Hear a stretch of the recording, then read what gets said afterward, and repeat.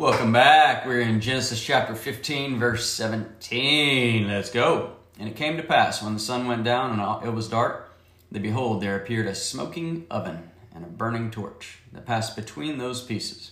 On the same day the Lord made a covenant with Abram, saying, To your descendants I have given this land, from the river of Egypt to the great river, the river Euphrates.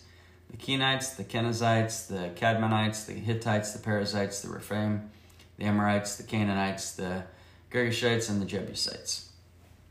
So this is God making this covenant with Abram. At this point in time, his name is still Abram, has not changed to Abraham yet, as we will see coming up.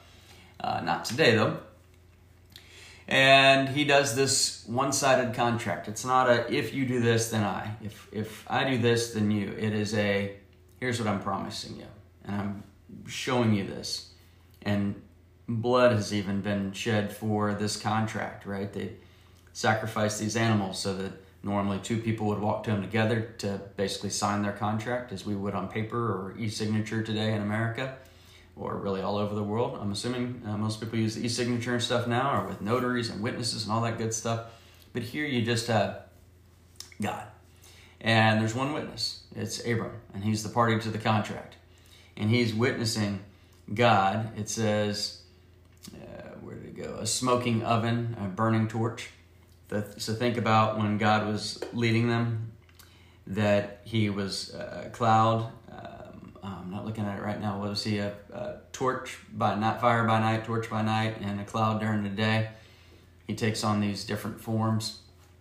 Again, back to simple basics. We've got one Godhead and three different persons.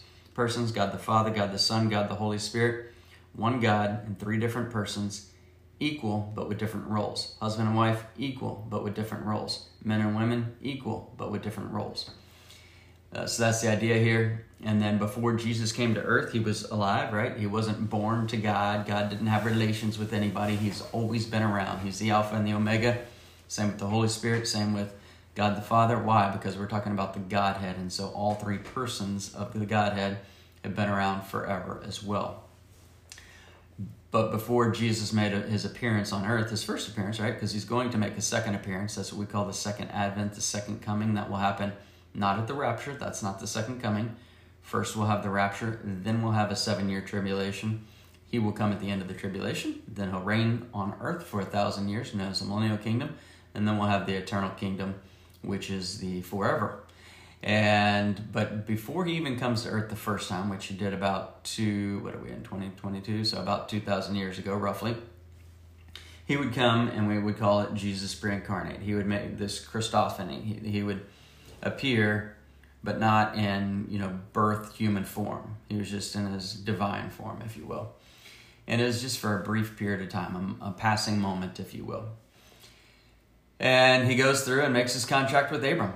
And he says, to your descendants, I have given this land. And God promised this to him. He says, to your descendants, to whose descendants? To Abram's. This covenant will be fulfilled when Jesus returns at the end of the tribulation. He says, I have given this land. Did he lead Abram to this land already? Yes. So he's given him the land, but he doesn't have all the land. And it's not filled by his descendants because he doesn't have descendants at this point. He will, and we're going to see he tries to rush it, but he doesn't have any descendants at this point, but he will. Chapter 16, verse 1. Now Sarai, Abram's wife, had borne him no children. So there's no children between Sarai and Abram. Then it says, and she had an Egyptian maidservant whose name was Hagar. Abram and Sarai got two things from Egypt that turned out to really hurt them. One was wealth. It caused a division between Abram and Lot, and they went their separate ways. Just as well today, causes a lot of family relationship problems while people are alive, and then especially after they're deceased. People fighting over money and fighting over heirlooms and what many people would even consider silly things, and it just destroys relationships. Very sad. I see it all the time in my business. And the other thing that they got out of Egypt was at least one maidservant. They came out with multiple servants, but one in particular, Hagar, Not that she was bad. They just got her, and this is a tool of the enemy that would lure and tempt them, even though God had made these promises. So he gets this maidservant, and so we go on to verse 2. It says, So Sarai said to Abram, quote, "See now, the Lord has restrained me from bearing children. Please, go into my maid. Perhaps I shall obtain children by her." End quote. So Sarai's rushing this thing. And I'm going to stop and tell you something at the risk of, you may not be used to hearing this, but I'm loose and like to have fun. And this was said in our youth group. I'm one of the 6th grade leaders. And yesterday at church, the leader, the pastor, said, "All right, who here has been given bad advice?" And people, the 6th and 7th and 8th graders, started telling their stories. And this one person, a 6th grader, raised his hand and he says, "Well, life is like a fart. If you push it too hard, it'll turn out like crap. But if you just let it come out in due time, it'll be nice and smooth." Everybody started laughing, and the pastor said, "You know what? That's not bad advice. That's excellent advice, right? We shouldn't rush things. We're on our timetable. We're in this microwave American society where we just want to push." And Sarai's like, "Listen, Abram, I know God just made this contract for you, with you. Well, for you and with you. And you're 86 years old, Abram. And I don't think you're going to have any descendants because you don't have any kids. I don't have any kids, and I can't have kids. So we're screwed. So you just need to go and have relations with our servant, Hagar, and then you have a kid, and I'll claim that kid as mine." So originally, Abram had the bad idea, right? Which was to lie to the Pharaoh by saying Sarai was his half-sister and withholding key information that she was also his wife. That was horrible, and she probably learned from that, and not in a good way. So I'm guessing some bad ideas had rubbed off on Sarai, because now Sarai tells Abram to have relations with their servant, right? Can you imagine? Be like, just go and have relations with someone, anyone, her right there, because we need these descendants because God promises us land, but if we don't push things ourselves, God's not going to get what he needs, as if we're smarter than God or we're bigger than God. Remember one key thing. God is infinite. We are finite. God is unlimited. We have limited, very limited thought, very limited understanding. We can be at one place at one time. God can be everywhere at one time. We can only live in the present. God can live in the past, present, and future all at the same time. We can't read anybody's thoughts. We can only try to discern what they might be thinking by their mannerisms or movement, their eye twitching, stuff like that. Think poker playing skills. God knows exactly what everybody's thinking. He knows the numbers of hairs on your head, the number of teeth in your mouth. He knows the thought before it even comes out of your mouth. And he knew that that thought was going to be there before time began, before he even created you, right?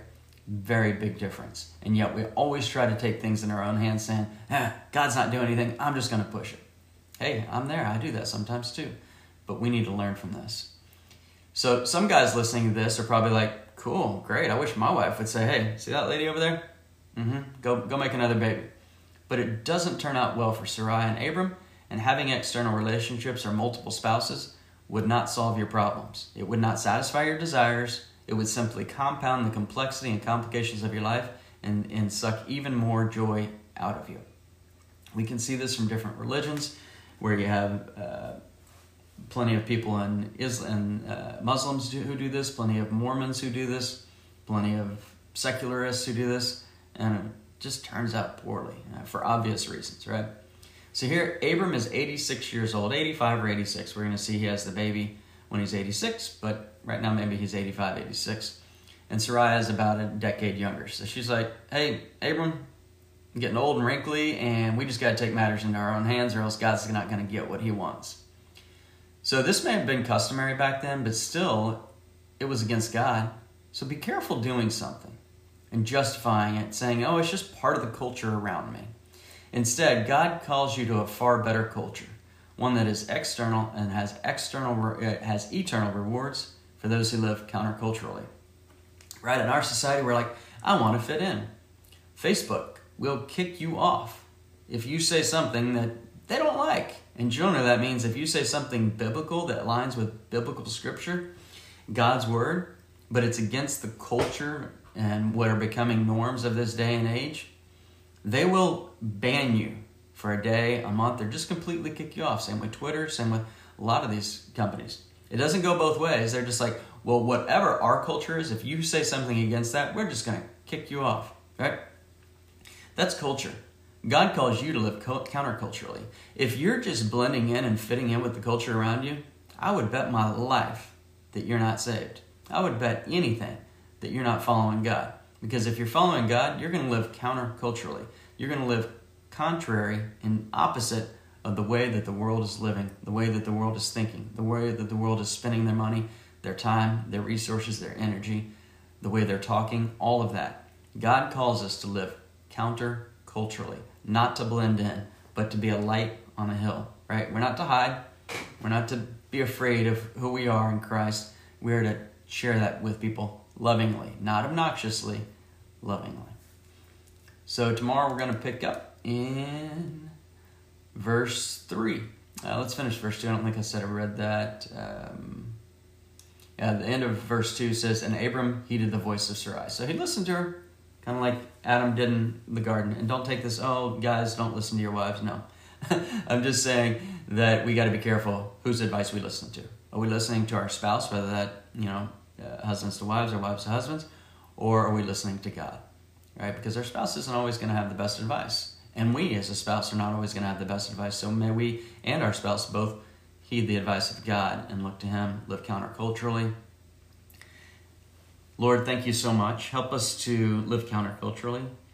Help us to see the world around us and not see the world through their lenses, but with a worldview through godly lenses, Lord, through the lens of Christ. Help us to see the hurt and the pain that's out there. Help us not to join in sin. Help us to resist that temptation, that sin, no matter how alluring it may be. May we not bite. Lord, may we resist it.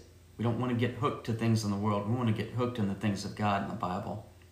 Give us the strength to do this, and help us to go out today and tell one person about Jesus. Help us to pray one extra prayer, not to earn your love, Lord, but just to press into you. In your amazing name, amen. Thank you so much for listening to Daily Verse by Verse. We want you to be prepared in season and out of season to study the whole counsel of God so that you can share with people who Jesus is through your actions, so that you have the right to tell them who Jesus is, so that they can come to know Jesus or come to know Jesus better. We strongly encourage you to share this message, this podcast, on your social media, Facebook, Instagram, message, email someone who you think could benefit from it. It's an easy way for you to go out and witness to the world just by sharing this podcast. We hope you'll join us tomorrow. Have a wonderful day.